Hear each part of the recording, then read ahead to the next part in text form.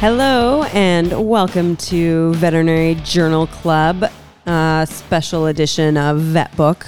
That's not really a special edition. It's just the 6th edition or 6th episode where we do Chapter 5. Chapter 5. Chapter 5 of Small Animal Critical Care Medicine by Silverstein and Hopper. Chapter 5 is about shock. Shock. Not that kind of shock. Medical shock. Do you know what medical shock is? It's when something is dying. Yeah. Yeah. That's actually true. Yeah. Yeah. That's a good question. So it's like the blood flow's not going as usually. well? Yeah. Okay. So the definition of shock is usually pretty widely accepted as inadequate cellular energy production. Like the cells cannot produce what they need. They don't have, usually because they don't have the stuff they need to do that. There's a few exceptions to that, but it's generally the cells are not, and usually the stuff they need gets delivered by the perfusion. And so when perfusion is poor, shock ensues.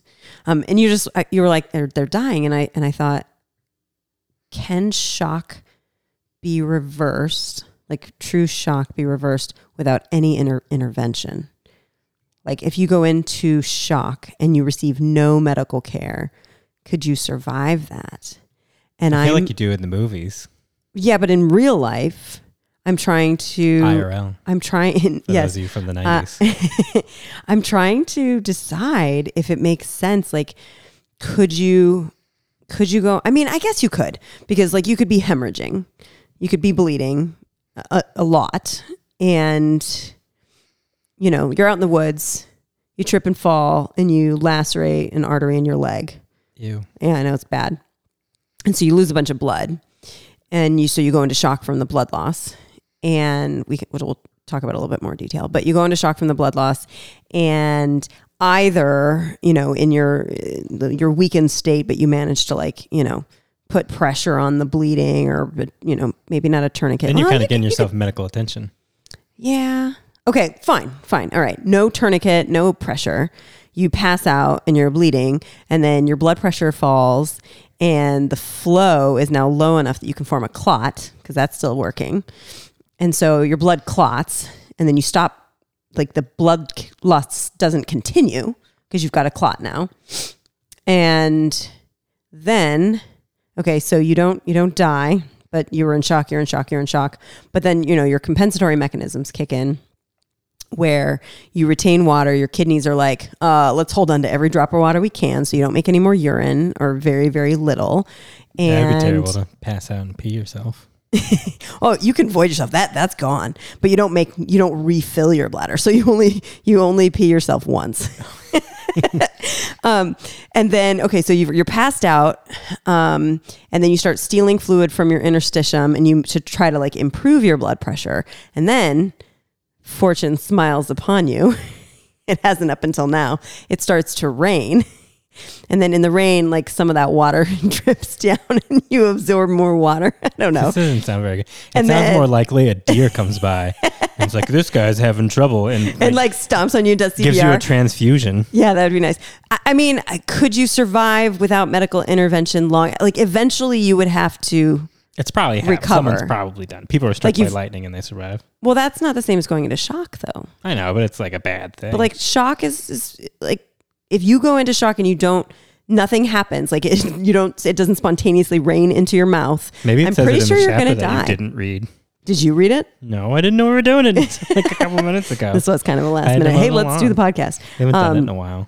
I have not read this chapter in maybe ever. What? Well, this wasn't the version of the textbook that existed when I was studying for boards. Yeah. Did they have books back then? Yes. But they were all paper books. They were all paper books. The Library of Alexandria. So it's actually possible that I have not read this chapter, but I would have read the shock chapter in the previous edition. And so if you're really interested, those of you listening, and you want to see how different one chapter is to the next and how ill prepared or not I was for this podcast, you can go back. I still think, I don't know. I'd be curious to know if anybody listening has thoughts on whether or not you can go into shock, get no medical intervention. We're going to just say medical intervention. Divine intervention, like if it rains into your mouth, is acceptable. But no medical intervention, and you could survive shock. Yeah. I'm struggling.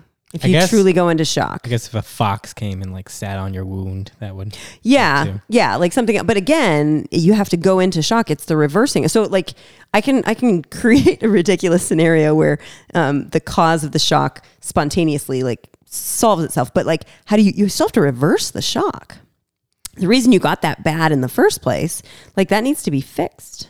So, okay, well, maybe some other ideas will come as we talk about what shock is. Maybe it'll be a figure in the chapter as you flip through. A figure?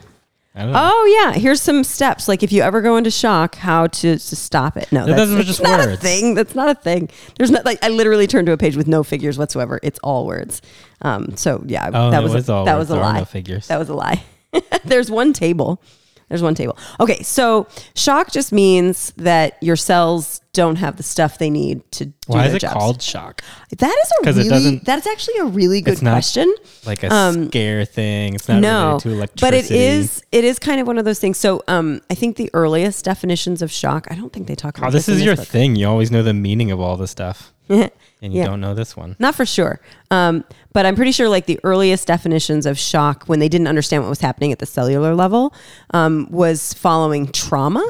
So like traumatic injuries and things like that, where people, they kind of either like mentally like sort of passed out or like their body sort of froze up. That's how it always is in the movies. Tremored and things like that. You're usually covered in a blanket sitting in the back of the ambulance. They're like, you're in shock. That's how I know shock. You're in shock. Yeah. So we can talk about what the blanket is for. So most of the time in shock, it does come down to a problem of blood flow, of perfusion to the tissues. Not always. And this is where it gets a little interesting. So we've probably talked about this on the podcast before, but as human beings, we really like to categorize things. And that's just how we sort of understand things better. And shock is no different. So we're like, well, we need to have different categories of shock to explain the different circumstances that lead to shock. But the common theme is the cells aren't getting what they need. And usually that's because we don't have enough blood flow. So then we say, okay, well, what are the different types of causes of shock and the categories of shock?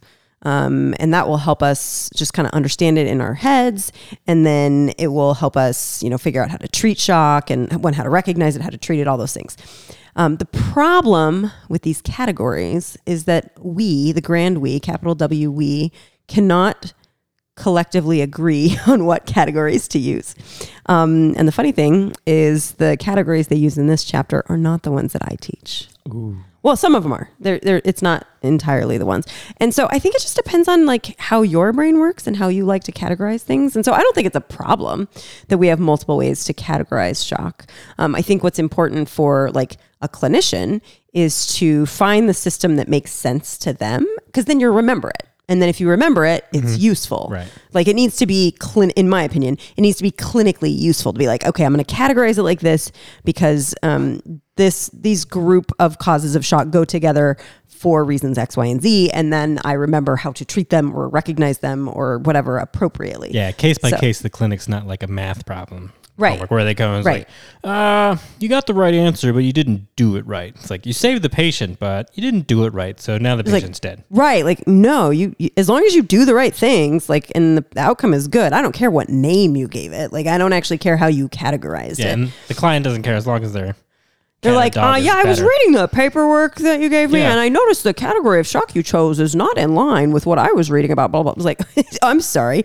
Are you upset that I saved your dog's life? I'm very confused now. So, yeah, the categories themselves and how you do it, I don't think is as important as find a system that makes sense to you. And so I will review the categories that are in the chapter here.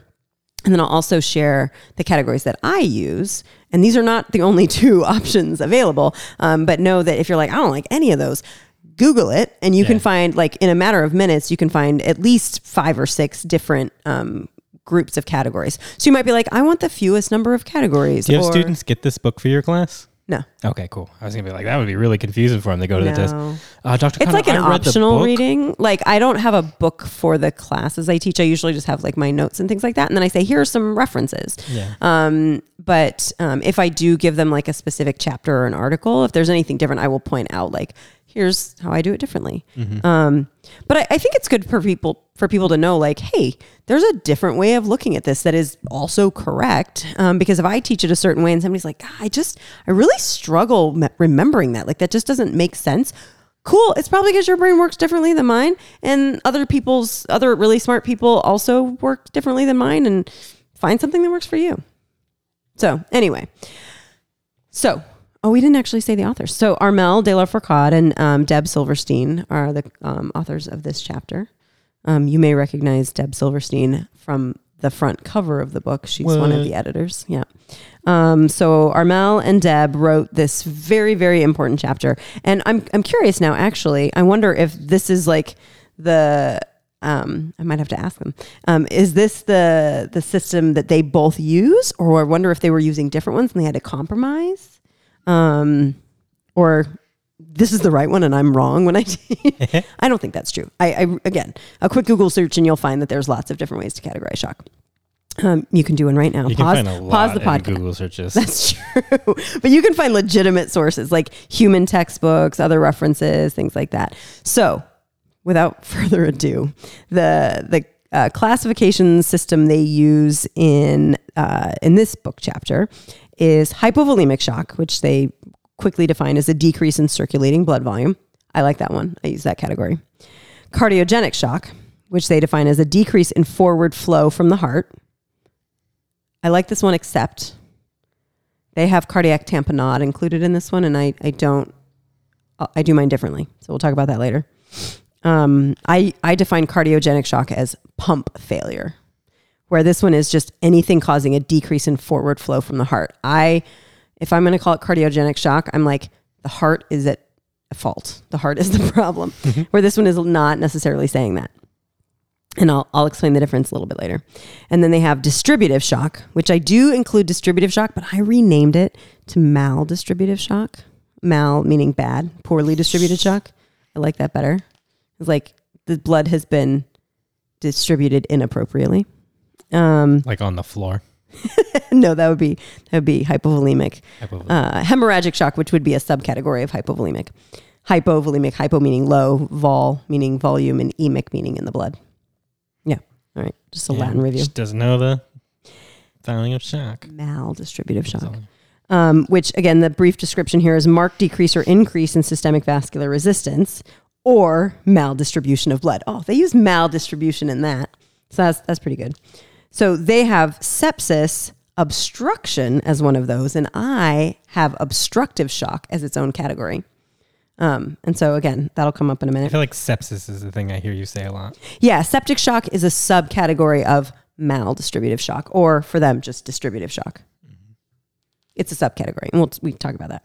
And then they have metabolic shock, which is not one I usually list out for the students, and then hypoxemic shock, which is also not one that I list out for the students. So, I use 4 categories of shock. Instead of 5? Yeah, they have. I had to go back and count. Yeah, they have 5. I use 4. There are others. There's like 7 or 8 different ones that are out there. People have like traumatic shock, anemic shock, I think is one, hypoglycemic shock. Like it gets to be kind of too many. Okay, so.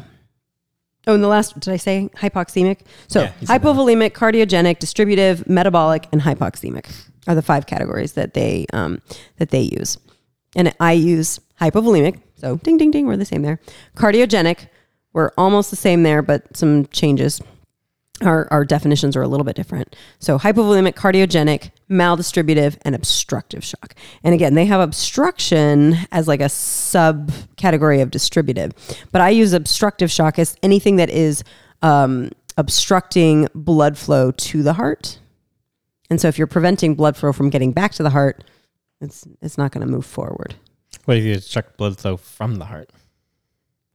That would also work. So if the heart is working, but you're blocking blood from moving through, The heart isn't at fault, so I don't call that cardiogenic shock, where here they would have called that cardiogenic shock if there was like pericardial effusion, which is, I consider pericardial effusion under obstructive shock rather than distributive shock. I think that's where they had it. Yeah. So, and the reason for me, I like to group them that way is that I can lump together some of the treatments for them. So with hypovolemic shock, as the name implies, there's not enough volume in the blood. So that could be you've lost whole blood. So like the example of lacerating your artery in the woods and, you know, a fox comes by but before the fox comes by to put pressure on the wound, you lose blood. And so you become hypovolemic from whole blood loss. But you can also become hypovolemic, not from blood loss, but just from fluid losses like severe vomiting and diarrhea. Severe dehydration can get bad enough that you have total body water losses that exceed your ability to sort of compensate, and so your total blood volume is decreased. So again, your circulating volume is not enough, and that volume can be not enough cells and water, or just not enough water. But regardless, so yeah, that's hypovolemic. Cardiogenic, for me, again, is pump failure. The heart is broken. So either you have like a dilated cardiomyopathy in a dog where the heart is not contracting very well, and so blood doesn't move forward and the heart is to blame. Or the opposite of that, or hypertrophic cardiomyopathy in a cat where the heart is so thick, it can squeeze really hard, but it can't fill, and so the heart is to blame. Or if you have an arrhythmia, so the heart is either beating too fast and there's not enough time to fill blood because the heart is beating too fast, or it's beating too slow. It's just not enough to generate enough cardiac output or blood flow around. And again, the heart is to blame in those situations. So that's kind of, I call it pump failure.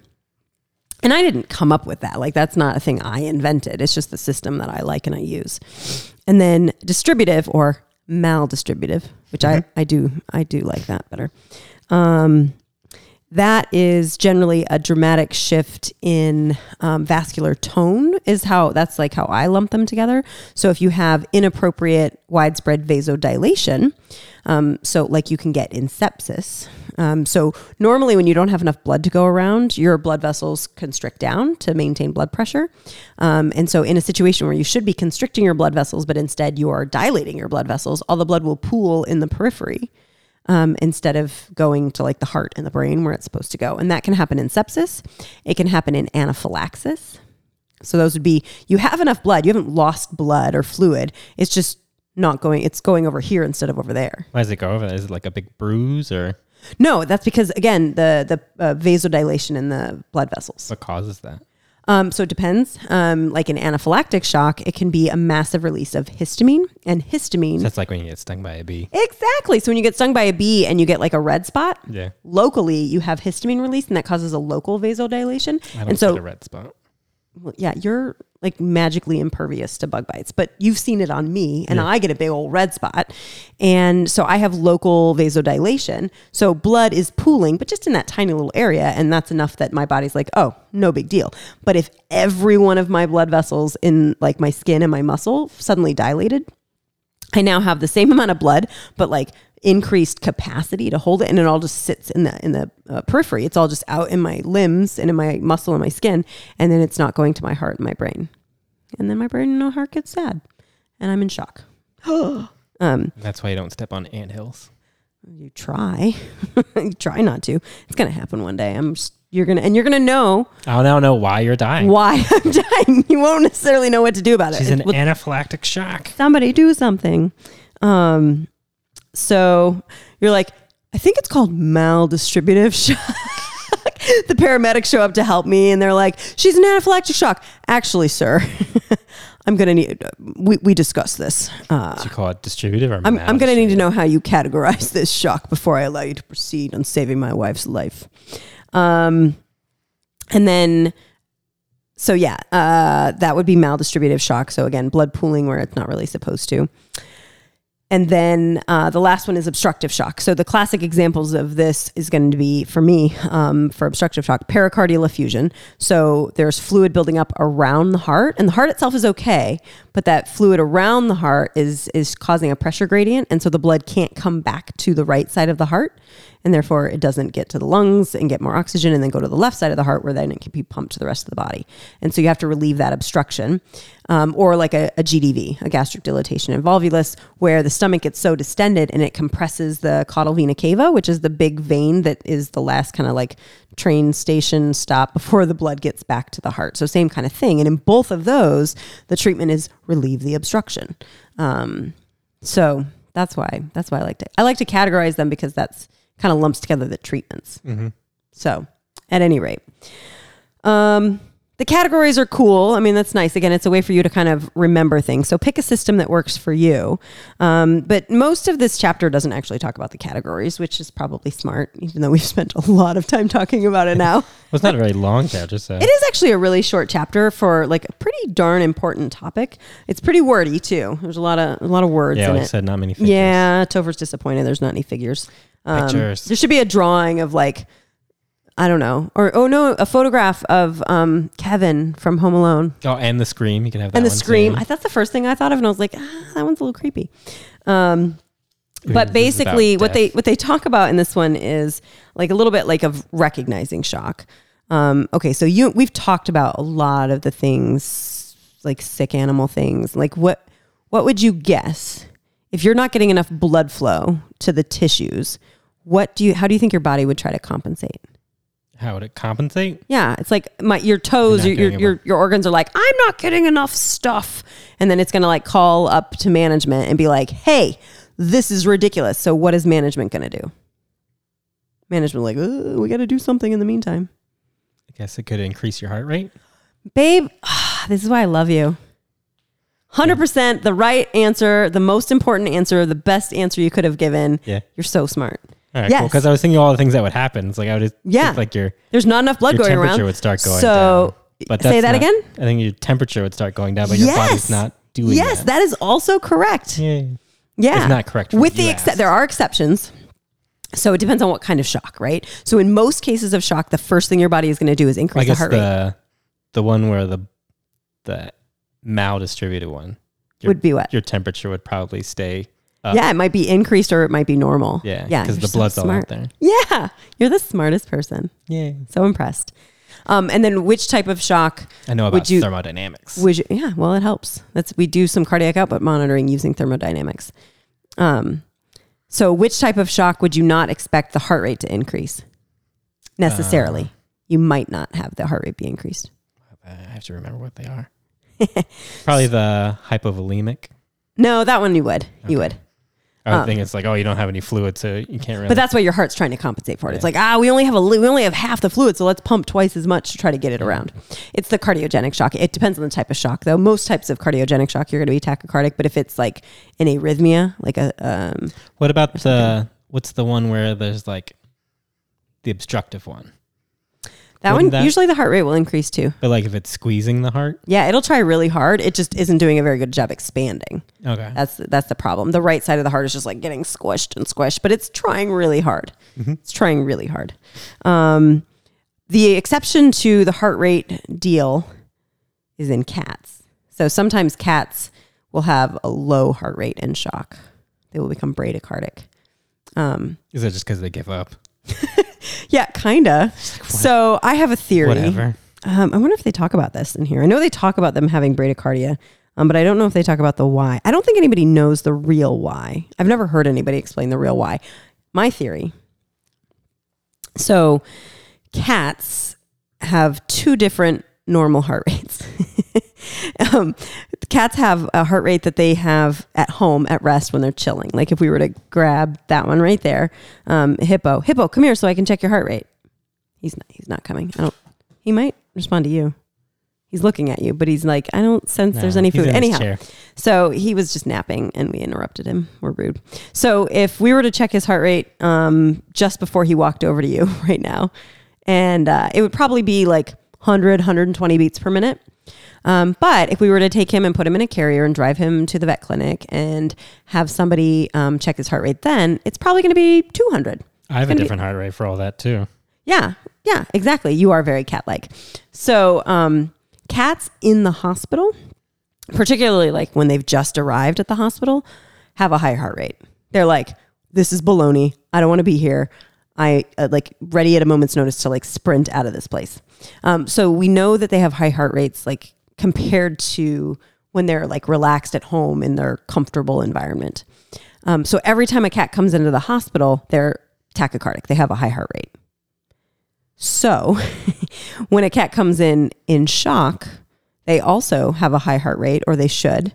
And I can't necessarily use that to distinguish between this cat is a regular cat in the hospital and this cat is a cat in shock. But I think when they start to decompensate, when basically the heart, like you said, they're giving up, and the heart is like, I've been pumping at this rate for so long, and I just can't, and they are about to give up and decline.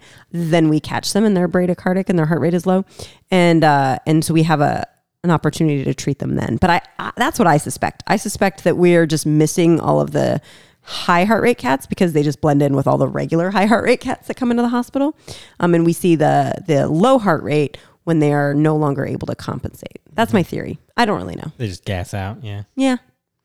The good news is when they do that, like they hang on for a while. Whereas like if a dog had a high heart rate for shock and then its heart rate started to drop, it'd be like, oh, that dog's going to die like right now. So I think cats have like a slower decompensated shock phase, maybe. I don't know. There's a theory. Don't write that down. Well, could it be because they're smaller?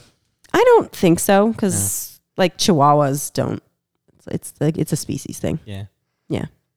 I mean, it maybe evolved differently because they're smaller, their size, or something else about them, but I don't think so. I can't reason through that in a way that makes sense.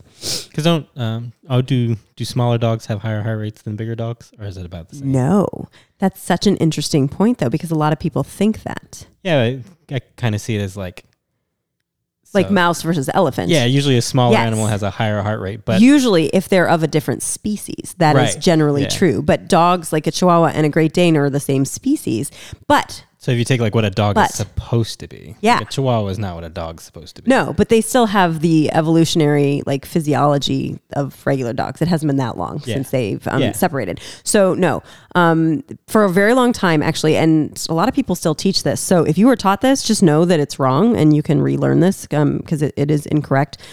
Small adult dogs should have the same normal resting heart rate as large adult dogs. So like a Great Dane and a Chihuahua, all other things being equal, should have the same resting heart rate. And when I say all other things being equal, I mean like fitness level, like age, health status, things like that. But if all other things aren't equal and we look at tendencies, that's where these like theories come in. So like picture the average like Chihuahua, Yorkie, small breed dog, and you're usually going to picture like a little nervous dog, like a little like yippee, and like I get carried around and I'm scared of everything, or I'm angry at everything, or both. And you picture like the average large breed dog, and it's kind of a big doo loping around, like not super like stressed. Maybe it gets excited, but not super stressed out dog. And so when you take them to the vet, the small breed dogs are often like agitated or excited or anxious, and that will increase their heart rate. Or if you think about fitness level, like the average dog that goes running with his client, his owner is maybe not usually the one that you're picturing being carried around in like a fancy purse, So if you have like a super fit Chihuahua, like a tech I used to work with, had a Chihuahua that she did agility with. That dog was pretty awesome. Had a super low resting heart rate because he was really fit and he was calm and he was used to coming into the clinic, versus like a large breed dog that is not fit at all, is a bit of a couch potato, doesn't exercise much, or is like super anxious, is going to have a higher heart rate. And there are several studies now that have been published kind of disproving the whole small dogs have a higher heart rate than large dogs. But people, I think, it was easy to believe that, one, because people were seeing those patterns, or they thought they were, and then understanding like basic biology, exactly, and then understanding that basic concept, but within the same species. And the example I often give people is that like little people, like Peter Dinklage, if you're a Game of Thrones fan, the imp, He does not have a different rest. Well, he might. He's probably in better shape because he can afford to have like a personal trainer and stuff like that. But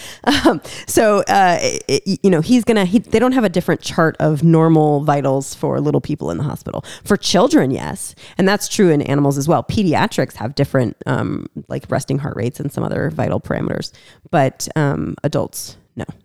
So we kind of got off track there, but that's such an important thing. A couple other things. I'm not going to go through like every bit of this chapter, other than to say lactate is probably a really important thing to keep track of, and to I guess understand what it is and when it appears and is why that we because measure like it. Once it starts kind of getting worked through, that means the cells are kind of doing their stuff again. They're getting. What do you mean? So I always lactate they talk about with athletes, and they have to get it out of their cells in order to perform again. So if things are coming out of the cells, things are probably going in the cells. Okay, yeah, that makes sense. The reason lactate is important is that lactate. Do you know when lactate is produced? No. So it'll make sense, but like with anaerobic metabolism, and usually when you're working out, your muscles, there's not enough oxygen to power everything your muscles want to do, and so you get into that anaerobic zone, and then you produce lactate. Lactate is a byproduct of anaerobic metabolism. So if and that's fine during exercise and things like that. That's not a big deal. But if it's just your muscles because you're like working out, fine. But if every cell in your body doesn't have enough oxygen and is undergoing anaerobic metabolism, you will get a huge production of lactate because your cells are like, well, I don't want to die.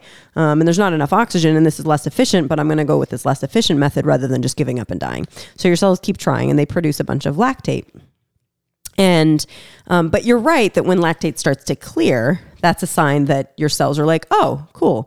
My liver is processing this lactate. And basically the balance of lactate production and lactate clearance is now favoring getting rid of the lactate because you have converted back to aerobic metabolism. And you're not now producing all the lactate, so you can get rid of the lactate that had been produced.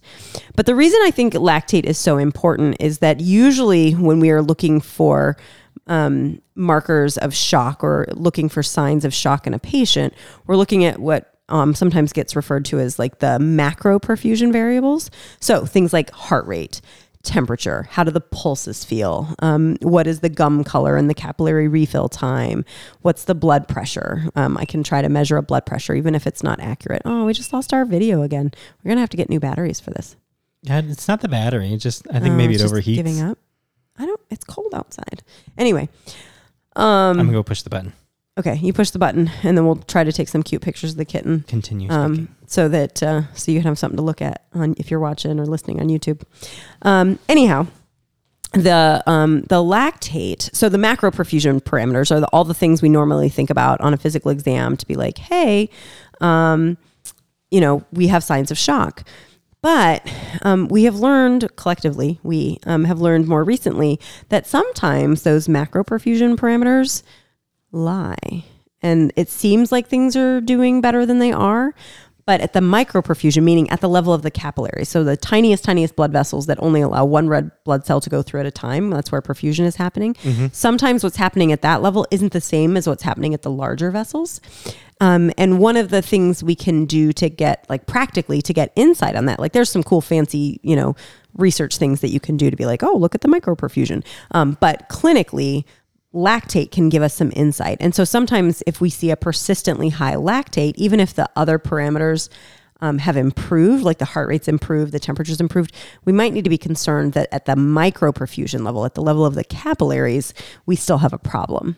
So lactate's kind of an important marker of, again, it's telling you the result, like your perfusion isn't good enough. It's not perfect because there are other things that will affect lactate besides perfusion, but it's a pretty important thing to keep track of. So some other things that they talk about as far as monitoring for shock, they talk about things like cardiac output monitoring, which is not something we routinely do in clinical patients because it's not practical to do. How long does a patient stay in shock?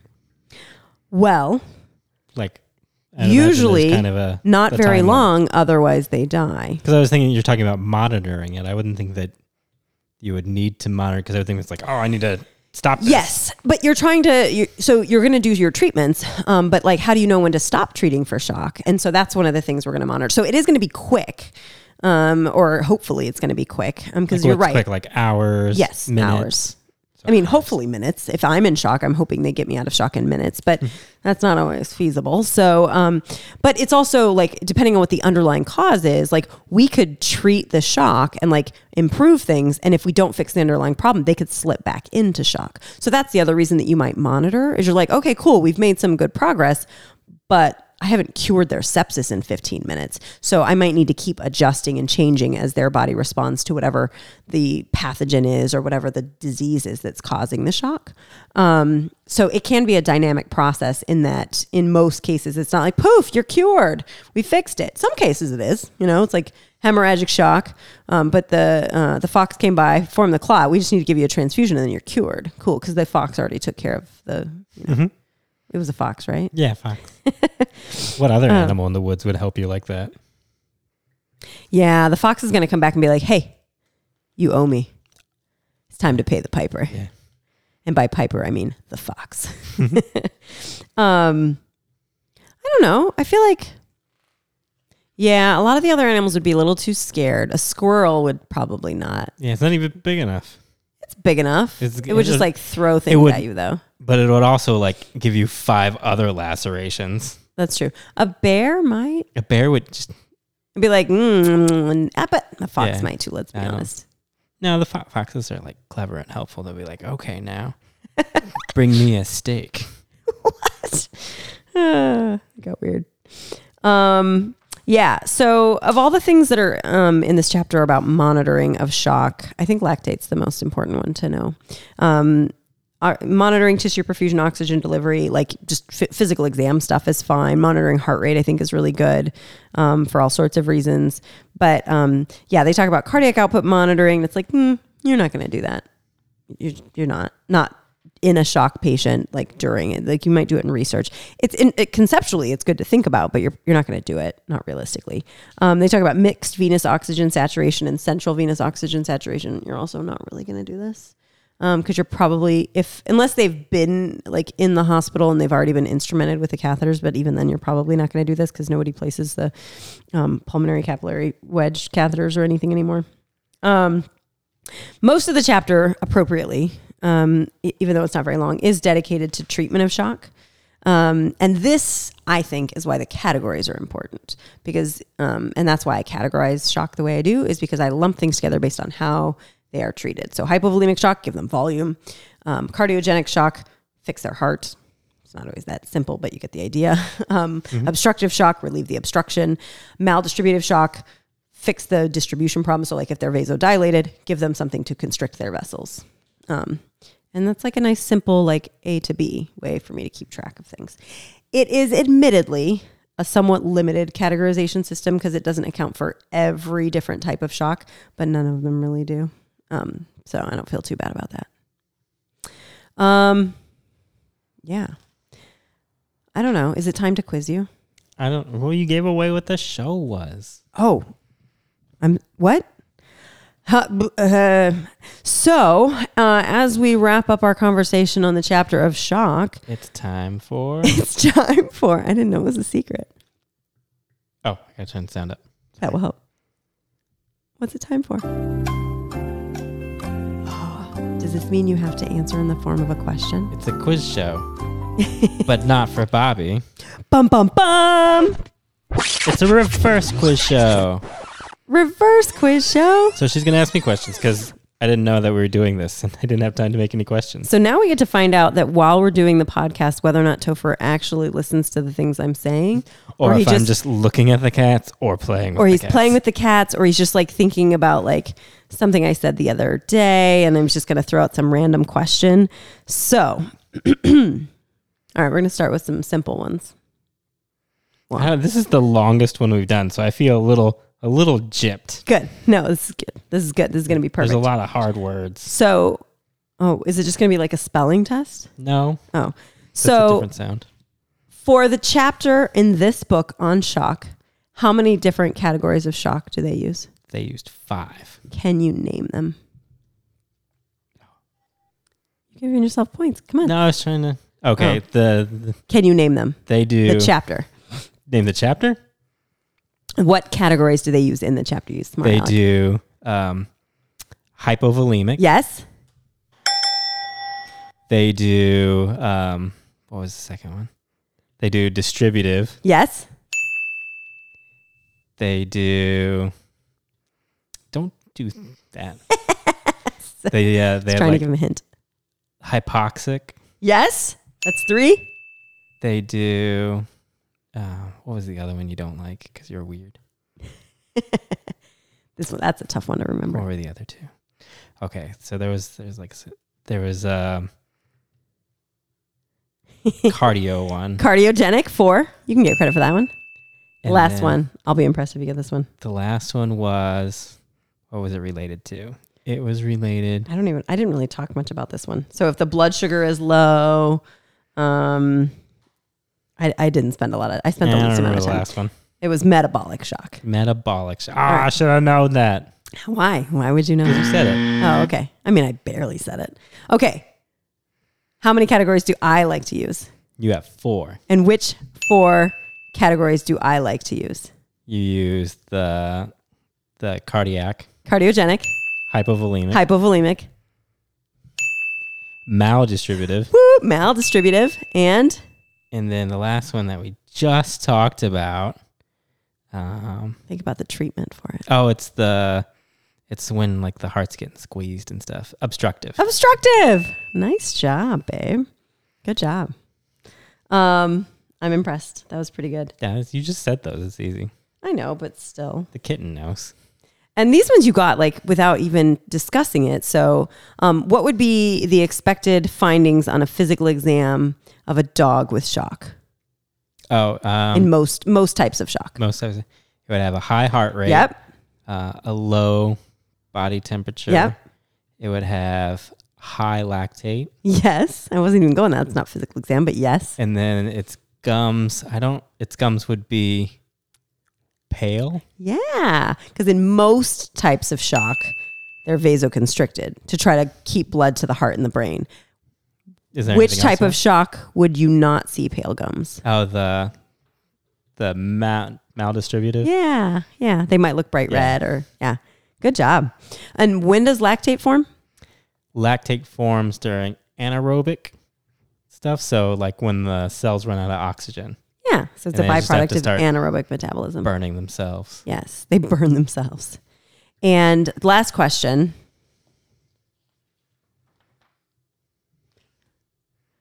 If you don't get any medical treatment at all, can you survive shock? Only with the help from a fox. Of your woodland creature friends. Oh, and rain falling into your mouth. And you need divine intervention with rain to fall into your mouth while you're passed out, but you swallow it. You don't aspirate. You don't drown. You have to swallow it. Good job, babe. Yay. That was good. Yeah, that you made it hard to ask questions because you got a lot of them right during the show, just because you're smart. You also listen to me a lot, so yeah, I have to listen to you. I learned by osmosis. You get to listen to me because you get called in the middle of the night. That's true. I have no choice but to stay there and listen. It's true. I should have you just take my own call. You could probably. There was one of the vets that interviewed at Florida that said her husband. What? I don't remember that. When was this? The lady from Missouri. Oh, I don't remember this at all. Yeah, I think her husband was like the announcer for the Missouri basketball team. He's a weatherman. Who is this? I don't remember any of this. You remember this? No. Are you sure I was there? Yeah, it was at Paisanos. Wow. I remember 0% of this conversation. And this is why I got all the questions right. Almost all. You didn't. You missed the 5th one. Womp, womp, womp. Okay. We didn't cover everything in shock, as that's a huge topic, but I think there'll probably be other chapters about it. We had some fun, and I'm sure some of these important concepts will come up at a later date. But I think that signal means that it's time to end the show. And what's the next chapter? And then the next chapter will be chapter 6 on systemic inflammatory response syndrome, or SIRS. SIRS. Yes, not madams, SIRS. All right. We'll catch you guys next time. Bye. You can't wave to the camera. It's off. You can wave to it. It just won't be recorded. I wave too. Bye.